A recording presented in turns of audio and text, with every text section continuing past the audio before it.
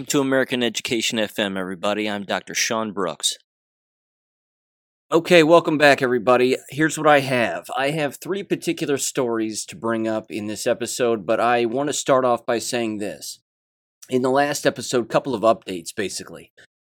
I mentioned Alex Stein in the last episode, and I said, one of the last times when he was running up to Dan Crenshaw and just name-calling. I think I said something like, we need to hit him with the facts instead of name-calling. The name-calling, again, it might help somebody. It might bring attention to someone, bring attention to these corrupt politicians and draw certain people in. But hitting them with the facts is going to hurt more. Turns out Alex Stein did that very thing. He went up to Ted Cruz recently, I believe. I certainly saw the video, but he walked up to Ted Cruz and he let him have it. Called him a globalist. Said you care more about the Russian-Ukrainian border than you do the border between Mexico and Texas. And that was it. And then, of course, all the handlers got in front of Alex and people started shouting at him and telling him to leave and whatever else. That right there is perfect. Because, again, the facts hurt more than name-calling. And hitting people with the facts is always just going to hurt more. So if you're going to confront a politician, that's how you make them feel awkward. Again, the name calling, it's certainly for someone, but hitting with the facts is just a whole lot better, I think. And it has way more of an impact because, again, it's an educational opportunity, so to speak. A lot of people are going to say, well, wait a minute, Ted Cruz cares more about this than he does that? Well, yeah. Alex Stein even looked at him and said, remember when you were in Cancun vacationing when all the snow was falling in Texas and people were losing power and freezing to death? I mean, it was perfect. It was perfect. Because it takes a very serious event from the past, brings it right to the present again, and reminds everybody of the importance of it. So I liked it. And again, I applaud Alex Stein for that. That was well done. Very well done. Okay. Here's the next thing. This has to do, again, with Simone Gold a little bit, but more specifically, her creative director, or the creative director for America's Frontline Doctors, this John Strand guy. John Strand, you may recall, from roughly a year ago, I brought him up. This was the guy who was sort of at the forefront of organizing particular things for America's Frontline Doctors, apparently. This guy is a washed-up actor and model and quote-unquote writer out of Los Angeles. This was also the guy during that White Coat Summit who was singing at the top of his lungs, "We Are the World," as he's walking around in the crowd behind the cameras and everything. It was ridiculous. According to prosecutors for Simone Gold's case, this is the guy who is her boyfriend. Now, I was under the impression, again, that Simone Gold had at least 2 children, but this guy is roughly half her age, if I had to take a guess. What else? He seems gay to me. That's just my take. I've seen the way the guy dresses, and I'm going, wait a minute. Something's not right here. Here's the real reason I'm bringing this up, though, with all that aside. He's going to be on trial too, I believe in July, the middle or end of July, and has allegedly not taken a plea deal, at least not yet. I'm sure he'll get squeezed and then he'll start apologizing like nobody's business. But he was there with Simone Gold when they entered the Capitol building on January 6th, and he was the one doing the filming. I mean, it was evident that, again, these handlers and these clinger-ons, I don't understand it. I really don't. This is not a guy with any medical background nor education from what I can tell. And he's just always around. He wears skin-tight suits, and he's just always around Simone Gold. Again, I don't know their relationship. I'm not even going to speculate because I don't care.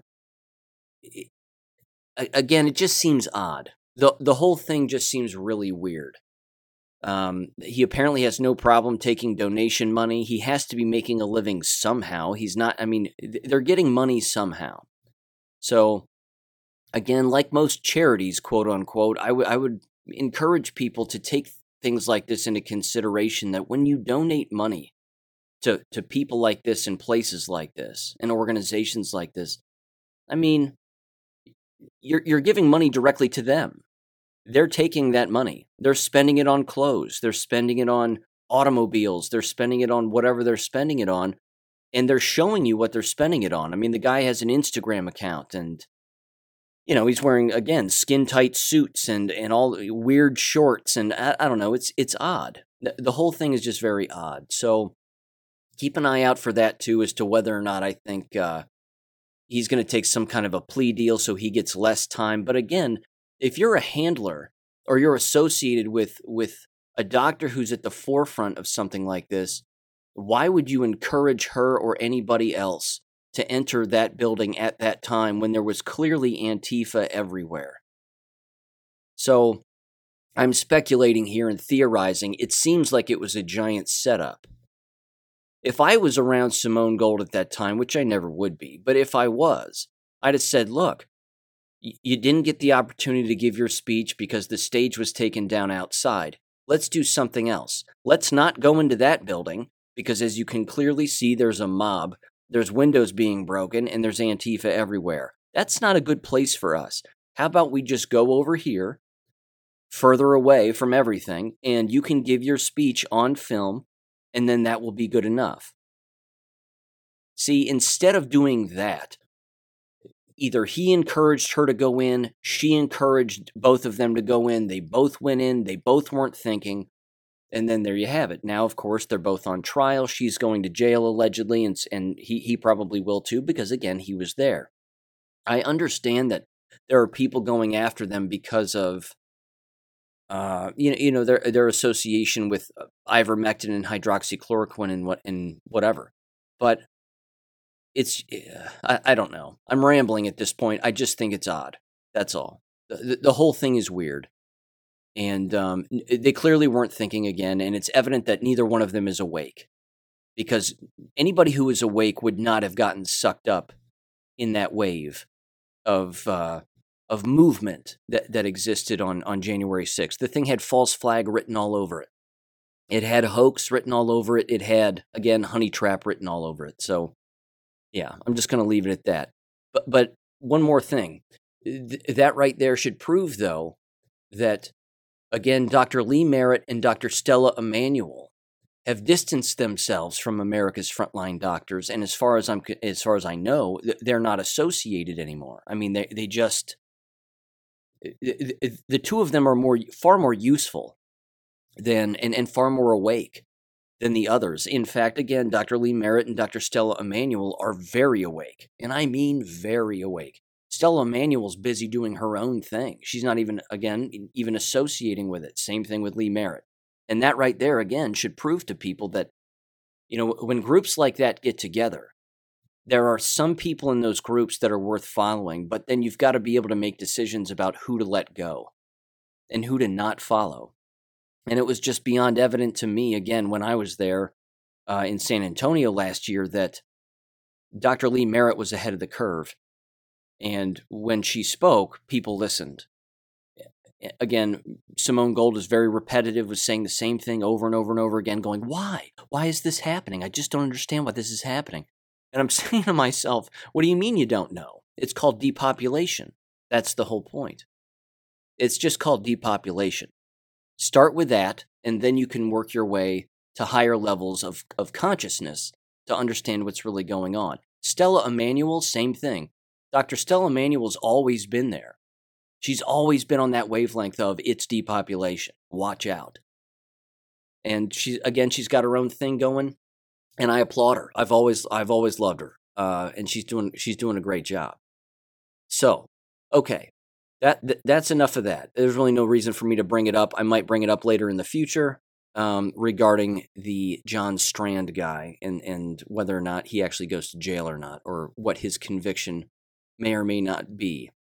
Okay, with that said, breaking news, ladies and gentlemen, quote unquote. I don't know if you've heard this or not, but all of the sudden there's a magical photograph that changes the entire story in Uvalde.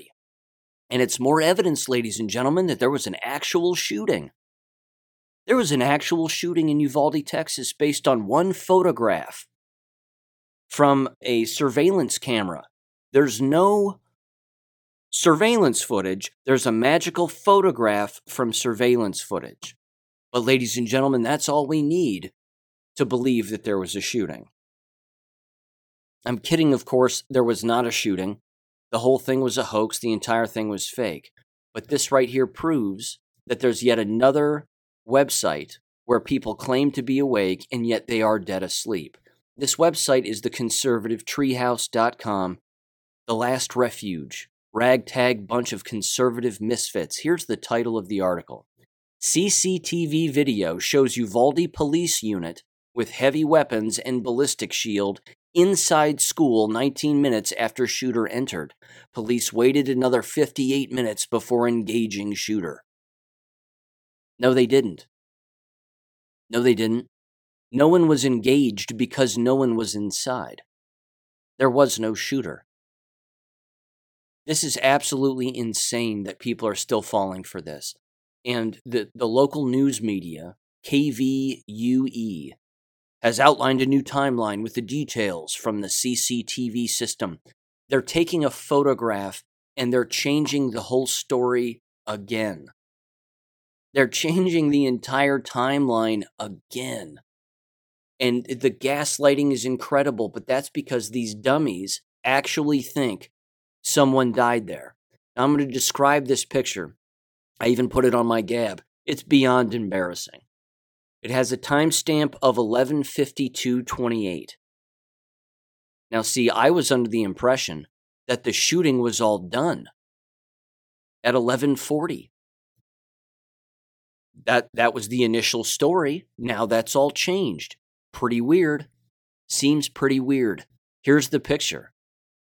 In the picture, you can see 5 police officers. There are 3 on the left-hand side. There's a shoe of one police officer standing to the right. And you see this long hallway. We assume this is inside of this school building. It might not be. This could be anywhere for all I know. But either way, you've got a police officer, and it looks like he's standing up. And the bulletproof SWAT shield is on the ground. It's sitting on the ground. No one's even holding it. And they're just standing there looking very casual. The cop on the left has got his gun, finger off the trigger, barrel pointed to the ground with his left hand on the corner of the hallway there, and looking real calm. No problem. Real calm. There's nothing in the hallway. Absolutely nothing. No people, no blood, no bullet holes, nobody. Well, they were all in the classroom, Sean. They were all in the classroom, and everybody was in the classroom, and all the doors were locked. If all the doors were locked, how did the shooter get inside? Did he shoot his way in? Because if he shot his way in, I should be able to see shell casings all over this floor. But that's not what happened, because there was no shooting. Again, the picture proves nothing. It just provides more crumbs for the dummies to just eat off the floor because this is their wavelength of thought. They're so weak mentally that they actually think something happened here. I know I'm getting harsher with my tone on this and almost just flat out making fun of the people who think there was a shooting, but I need you to listen to this audio from this local news station, because this is the tone of these individuals, because they sound handicapped. They sound absolutely handicapped. It's alarming. I'm just going to play it and just listen to their tone. Listen to these 3 nitwits sitting at this table. Tomorrow marks 4 weeks since 19 students and 2 teachers were murdered inside of Robb Elementary School in Uvalde, Texas. And this photo, obtained by KVUE News and the Austin American-Statesman, is giving us a closer look at the police response that's been under so much scrutiny. KVUE senior reporter Tony Bilhatsky joins us now tonight. And Tony, we want to preface all of this by saying to viewers that the details you're about to tell us are very hard to hear, but that this photo is our first look inside the school on May 24th.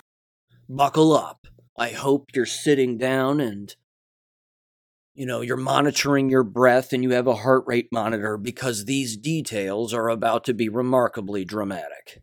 Let us do the thinking for you because we're smarter than you are and we sit at a desk and wear cocktail dresses and suits. But listen to us because we know what's happening. Now listen to this audio because this guy's convincing. And it's so significant because it really broadens our understanding of what happened and the police response that terrible day. The main headline to come out of this is that we now know that police officers had rifles as well as at least one ballistic vest within about 19 minutes after first arriving at that school. You can see in this photograph that an officer to the left had that high-powered weapon and that the officer on the right had a ballistic shield. The timing is important. This is at 11:52 in the morning, 19 minutes after the gunman entered the school. But keep in mind, this is based on a new calculation and a new timeline that I was able to review today. It took another 58 minutes before officers eventually stormed the classroom. I want to walk you through this new timeline. This is according to investigators that they have put together. The gunman got to Robb Elementary School at 11:28 a.m., crashing his grandmother's truck outside and exiting with a rifle and a bag full of ammunition. They say he fired shots at witnesses nearby. At 11:30 a.m., police got their first 911 call about the crash and shots fired. Just 2 minutes later, that's when the killer hopped a fence at the school and shoots at the building. 1 minute later, 11:33 a.m., he entered the school through an unlocked door unobstructed. At 11:44 a.m., Uvalde City Police and school district police officers started taking gunfire and moved back to get cover. After this, law enforcement sources tell us that teams on the ground were making calls saying, send all the firepower you can. And this is, of course, where this photograph fits in. 11:52. You can see it there on your screen. We see officers standing in the hallway at that elementary school, apparently trying to figure out what to do next. But again, it was not until 58 minutes 2 minutes shy of an hour at 12:50 p.m. that U.S. Border Patrol tactical teams arrive before making an entry and killing the gunman. So this is just a lot of new information, and I have to be honest with you, it's a lot to make sense of mentally and emotionally, frankly. I am absolutely at my wit's end on this. I'm at my wit's end. I have to tell you. I gotta tell you. Does that guy sound like Perry Mason to anybody? Does he sound like Columbo? I don't think so. I've been through the evidence and it's disturbing. Look, this guy is nuts. These people are nuts. They've taken the whole timeline and they've moved it ahead at least an entire hour. Based off of what? Based off of a photograph on a camera. They don't even have the actual video footage. Why is that? Where's the audio? Don't have that? It was a flippin' drill. It was fake. The whole thing was fake. But the new story, the new narrative now is that they had the firepower to enter and they failed to do so. Why would that be? Because there was no one in there. There was nothing going on. That's why. As you can clearly see in the picture, they're contemplating what to do next. They have a very dangerous rifle in his hands. Oh, God. I was under the impression that Robb Elementary School didn't have security cameras because the school district itself said so. It said that the high school had security cameras and that one of the middle schools had security cameras. But it said Robb Elementary and the elementary schools didn't. Weird. Now all of a sudden there's footage from a security camera and a picture of that footage. The camera is clearly over top of these police officers inside this hallway. I'm wondering whether or not this isn't the high school.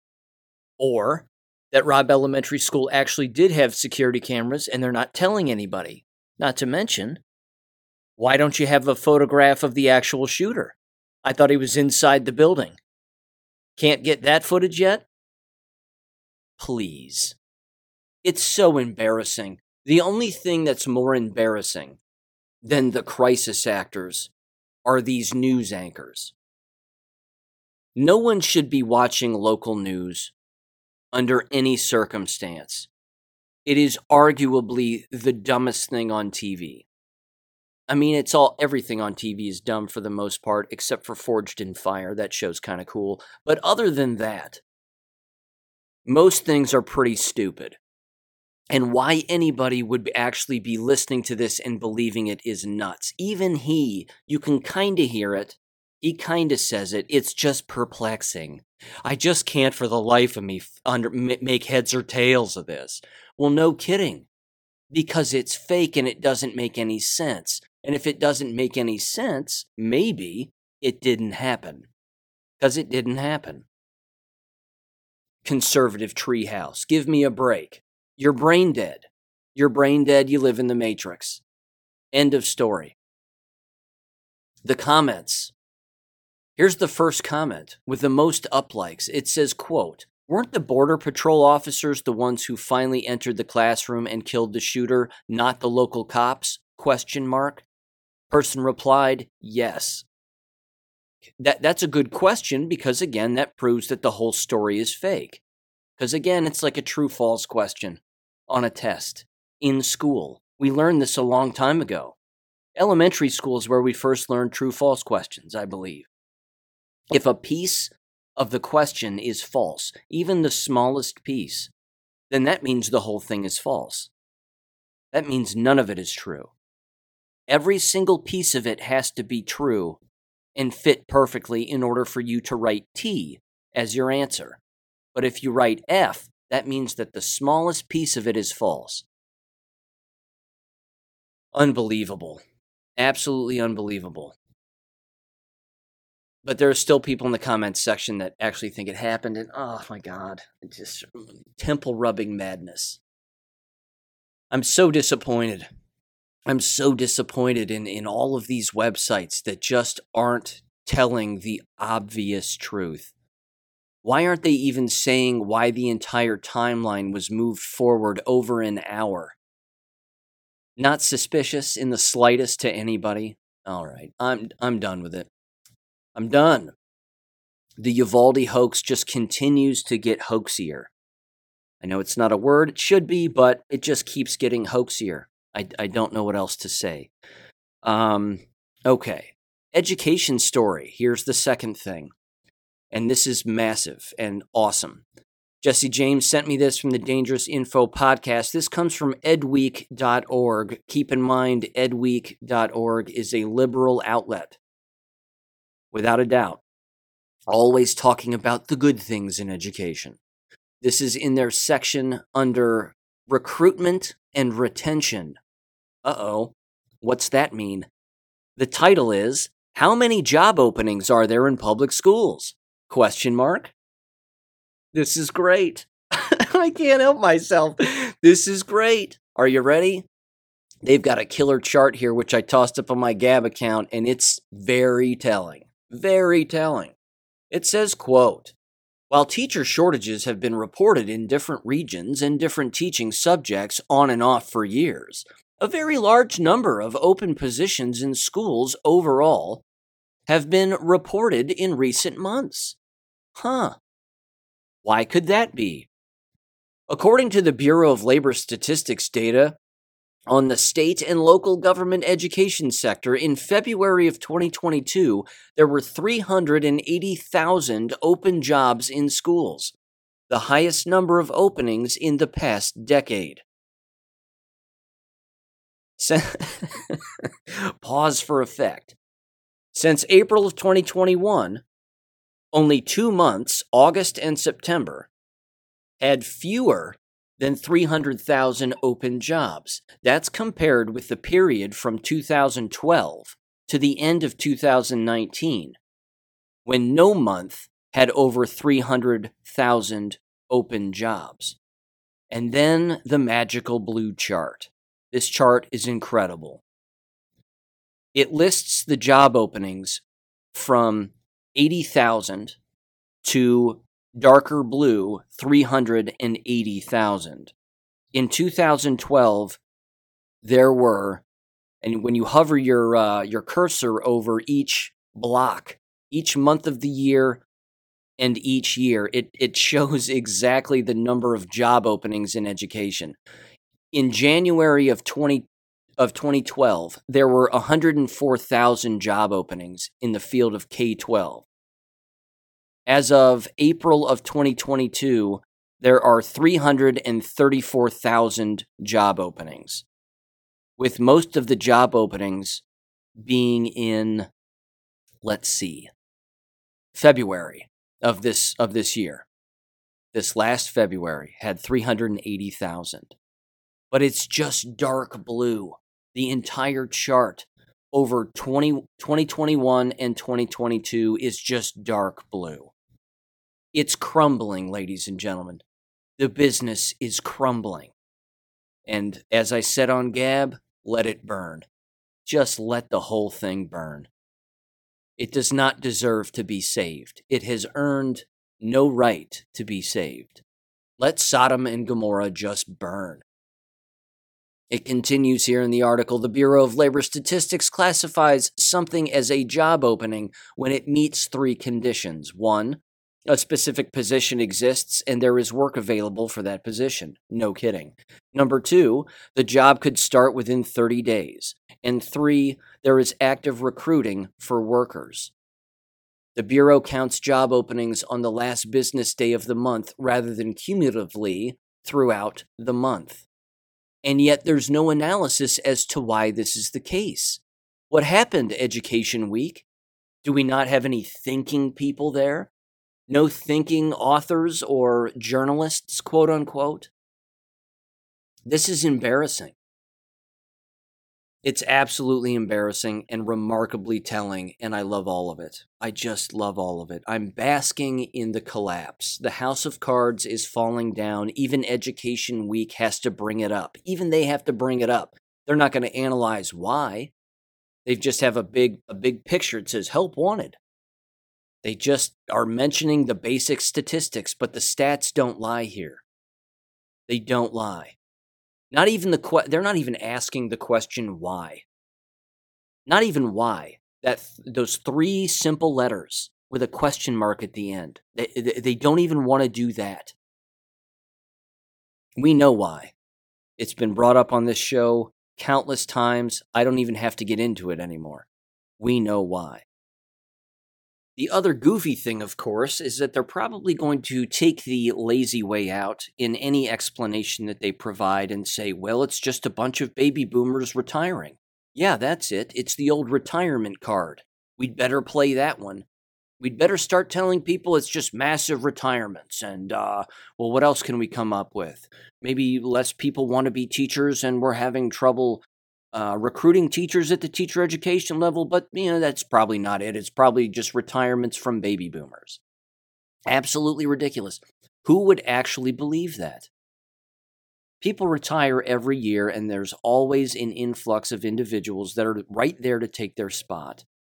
But that's not happening anymore, and that's not going to happen in the future. Again, you've heard me say it, the candle's burning at both ends. There's absolutely nothing that can stop this right now. Nothing. And it's not going to improve. It just won't. It just won't. All the more reason to homeschool, of course. All the more reason. And this right here is a perfect example. This was a comment that was made to me on Gab. And I just wanted to read it because it's perfect. It says, quote, seriously, the world is so crazy now. Both my parents were teachers. They were unfortunately liberal, of course, but 1900s liberals. I never ever in a million years thought I would be homeschooling my kids, but here I am homeschooling to protect my children from these scary fools and the other kids who have been indoctrinated by their indoctrinated parents, unquote. Perfect. Absolutely perfect. I have yet to meet a single person or talk with a single person or whatever that says, you know what, I regret homeschooling. I regret it. Biggest mistake I've ever made. I have not met this person yet. I just haven't. It's arguably the best compliment that I've ever received, or one of, I should say. Very fortunate to receive compliments on this show from listeners and everybody else who tunes in. I really do appreciate it. This one hits the nail on the head too. That when someone says, I listened to your podcast and now I'm homeschooling, best decision we've ever made. Bang. That's perfect.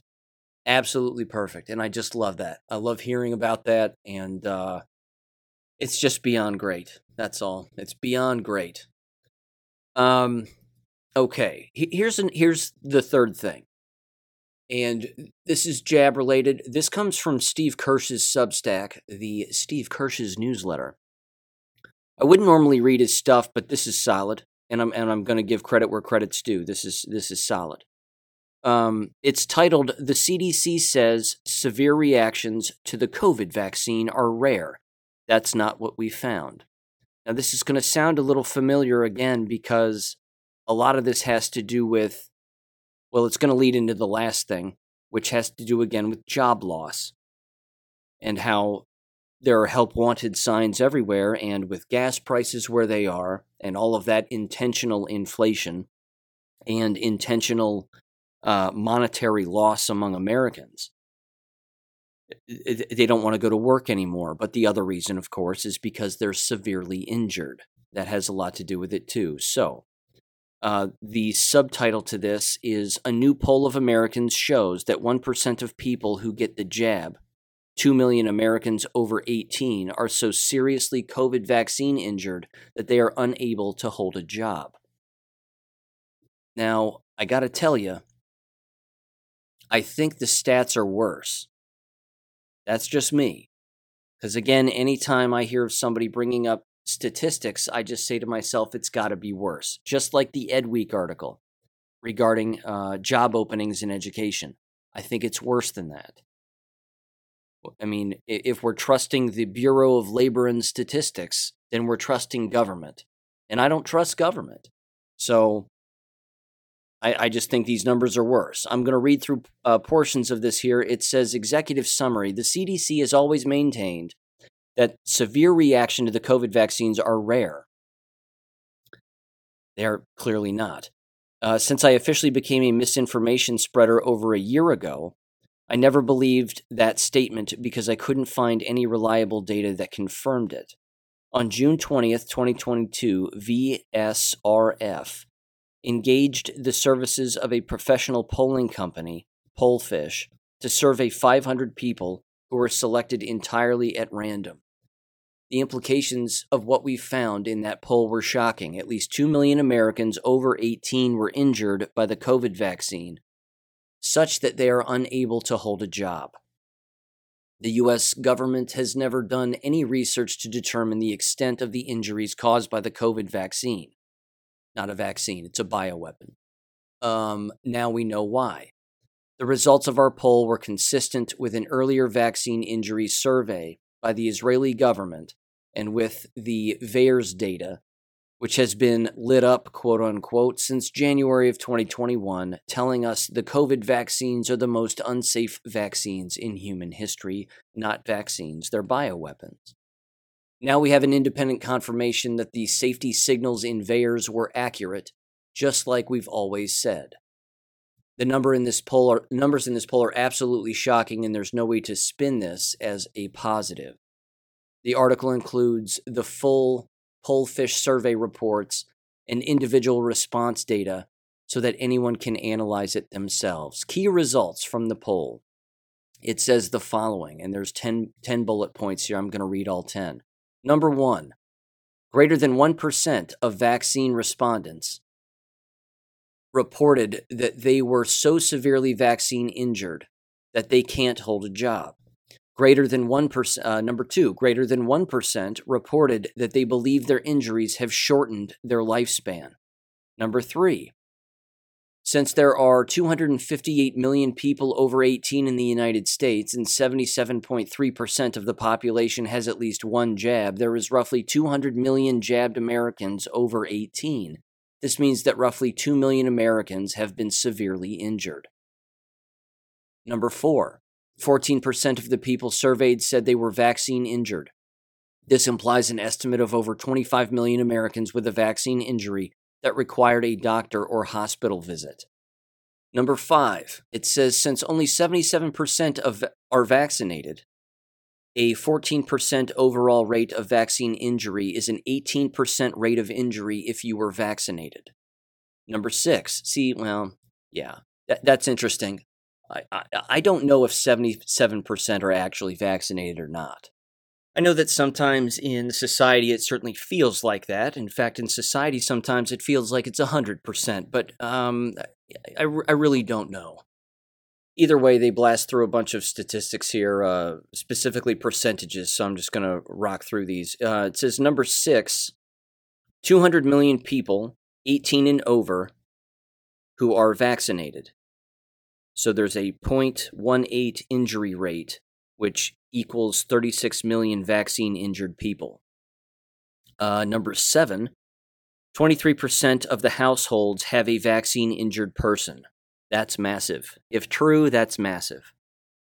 Number 8, 33% of the extended families have a vaccine-injured person. Number 9, in 80% of the cases where there was a vaccine injury, there was either a doctor's visit or a hospital stay or both. That's also massive. And number 10, nearly 50% of the injured are still impacted today. Yeah, this is toothpaste that you cannot put back in the tube. And as you've heard me say, that right there again is the job loss. I've played the audio, I've read the articles, and you've heard from the people directly themselves. I was excited to get the Moderna jab, and now I'm unemployed, and I have piles of bills. It's an absolute nightmare. I mean, it's just an absolute nightmare. Further down in the article here, it says validation by anecdote. It says a Detroit TV station asked people for stories of the unvaxxed dying from COVID and instead was hammered with over 180,000 stories of vaccine injuries that the station then ignored. If a Detroit TV station can get 180,000 stories of vaccine injuries without even trying, how many vaccine injury stories do you think are out there? I'd guess a lot more than 180,000. Exactly. It says, imagine a vaccine so powerful that it can generate 118,000 injuries documented right there. So there are likely at least 10 times more in that entire country. Would be a pretty conservative estimate. Maybe the 180,000 is just from local people in the Detroit area who actually watch local news. I mean, then you're talking about an even smaller section or, an even smaller area with massive amounts of injuries. Now you take that and you multiply it by, I don't know, how many cities exist in the United States. He ends the article by saying this. He says, the other thing I know is that the scale of this deception is unprecedented. When this unravels, which I have no doubt it will destroy our trust in the medical community, the HHS government agencies like the CDC, FDA, NIH, the mainstream media, Congress, state and local government officials, CEOs who impose vaccine mandates, local health officials, mainstream social networks, fact checkers, the Gates Foundation, Bill Gates, the Rockefeller Foundation, the drug companies, medical boards, clinical trials, medical journals, and more. It says this survey is just one more nail in the coffin of the safe and effective narrative, nothing more, unquote. It's also going to destroy people's trust, as it should, if they even trust it, and why they do is beyond me. American K-12 school boards and universities. It's the education institutions that threw this at people and encouraged people to not only take them, but coerce them, incentivize them, and even made it, quote-unquote, mandatory, so people thought, even though it wasn't, to endless individuals who work within those environments, and then, of course, the children who attend. I mean, the very university students, and again, this is a big deal here, but if you recall, again, I've said this, but it's worth mentioning again, that back in 2021, at the beginning of 2021, they were saying, you have to wait multiple months before you get your second COVID shot. But in less than 9 months, for people who hadn't had any shots, if you wanted to attend a university in America, you had to have both shots within 1 month. And that right there that was the death blow right there. All of the sudden now, these quote-unquote safety guidelines of, well, we need to monitor you and, you need to give your body an opportunity to build those antibodies. Don't forget to build those antibodies, ladies and gentlemen. But don't worry, if you're a university student, you need 2 jabs. And oh, by the way, joke's on you, 2 jabs isn't the full definition of fully vaccinated. You need a booster also. Again, you'll recall our teacher from Louisiana a number of episodes ago brought this up, that at LSU, to attend LSU, you have to be boosted. There won't be an LSU university in the future because all the students will be dead. I mean, 1 shot's bad, 2's terrible, 3, it's game over. It's absolute game over. 4, my God, I've even brought those people up.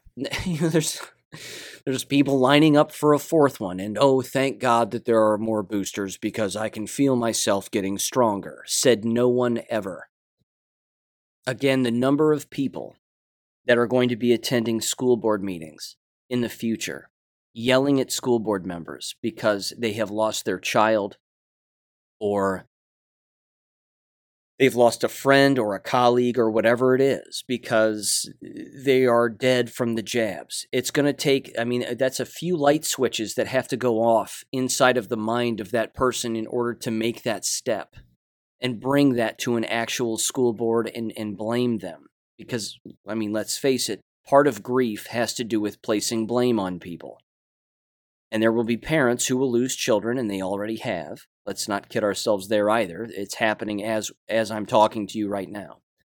But there are endless parents who are going to lose their children as a result of this. And if just a few switches go off in their mind, and they decide to place blame on American K-12 school boards or their local school boards as a result of these jab injuries and say, well, you were promoting it and you were pushing it and you wanted everybody to take it and you wouldn't stop talking about it and you kept talking about it and now my kid's dead. They're going to do that. That's going to be a thing in the future. It will happen. It's just a matter of when. How many people are going to have to wake up in order for that to ultimately be sort of the next flavor of the month, so to speak, when it comes to online videos? I have no doubt that will happen. Same thing with city councils. People are going to start putting blame, and why not? Why not? Blame them all. Ultimately, personal responsibility is on you. You're to blame. But the brainwashing is so thick. They might end up thinking to themselves, well, look, I remember these quote-unquote political bodies and these people that we voted for pushing all of this. I wonder if they know how bad it is. See, this is where the liberal snake is going to eat its own tail, I think. Because once this starts happening and the jab injured start showing up to local government bodies and start telling people, hey, look, I'm jab injured here. My doctors have said this. Again, that would take an awake doctor to admit such a thing.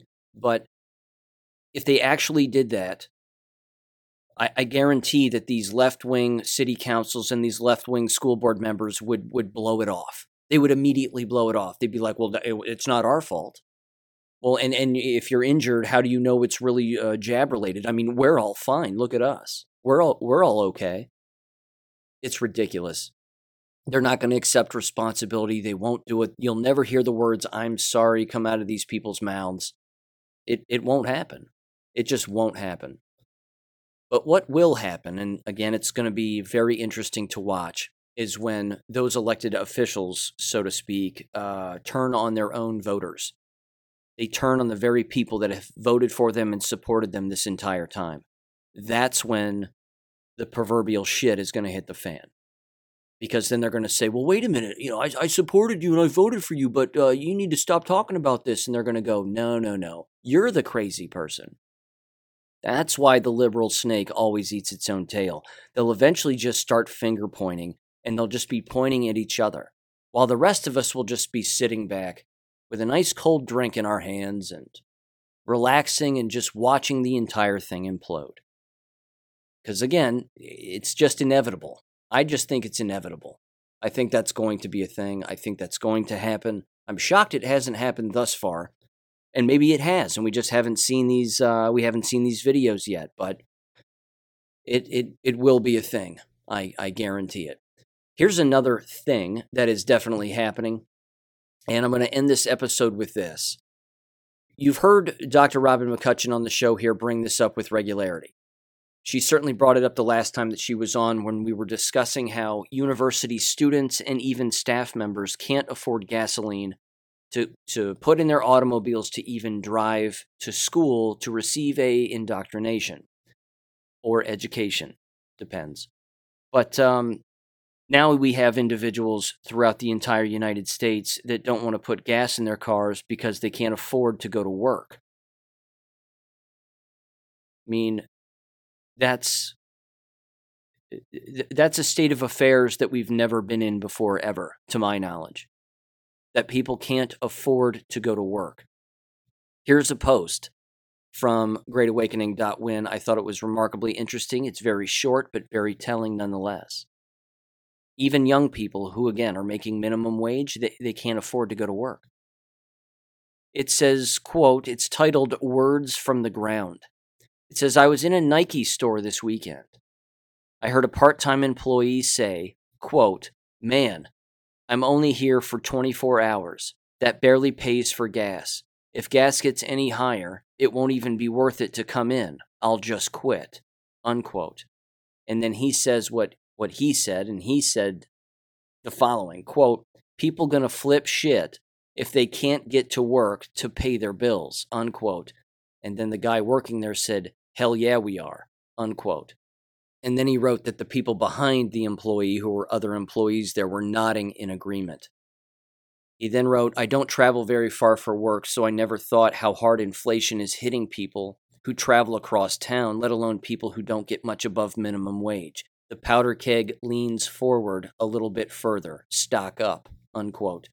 Again, yeah, that is remarkably telling. That's happening. It has to be happening everywhere. Those kinds of conversations have to be happening in almost every place of employment. Certainly in the most liberal states, but where I live in Southwest Ohio, every single pump, regardless of the type of gasoline, every single pump is well over $5. Again, filling up people's tanks is over $100. It's and far worse than that. And we've seen and heard the footage of individuals, and I'll even play a clip of it right now. Diesel gas running out, truckers on the side of the road out of gas because the gas stations don't even have gasoline anymore. So give this a quick listen and get prepared to hear approximately 100 F words in less than a minute. Yo, check this out. I know y'all been hearing this shit on the fucking West Coast, but this shit's going on the fucking East Coast. I've been stuck on this fucking overpass since yesterday. Fucking gloves over there out of fuel. Pilot over here out of fuel. All these fucking trucks here waiting. Nobody can get fuel. This guy's out of fuel. These guys are lucky. They got some fuel. Luckily, I got a hold of a fucking farmhand out here that's going to sell me 50 gallons of fucking red just so I can get the truck back and park the motherfucker. Everywhere I went, these two fucking major truck stops, the fucking mom and pops down there, everywhere you call, slap empty. So I'm lucky. I don't run DEF, but they don't have any fucking diesel exhaust fluid. They don't even have fucking engine oil in here. It's going to get a lot worse. Y'all better be prepared. It's not inflation. That's not it. It's not inflation. It's not this invisible thing that floats around in the air that people point at and go, it's inflation. See it? It's right there. It's not inflation. It's an intentional This is a giant intentional. Thank you for listening to American Education FM. Make sure and check out AmericanEducationFM.com for more information. Take care and God bless.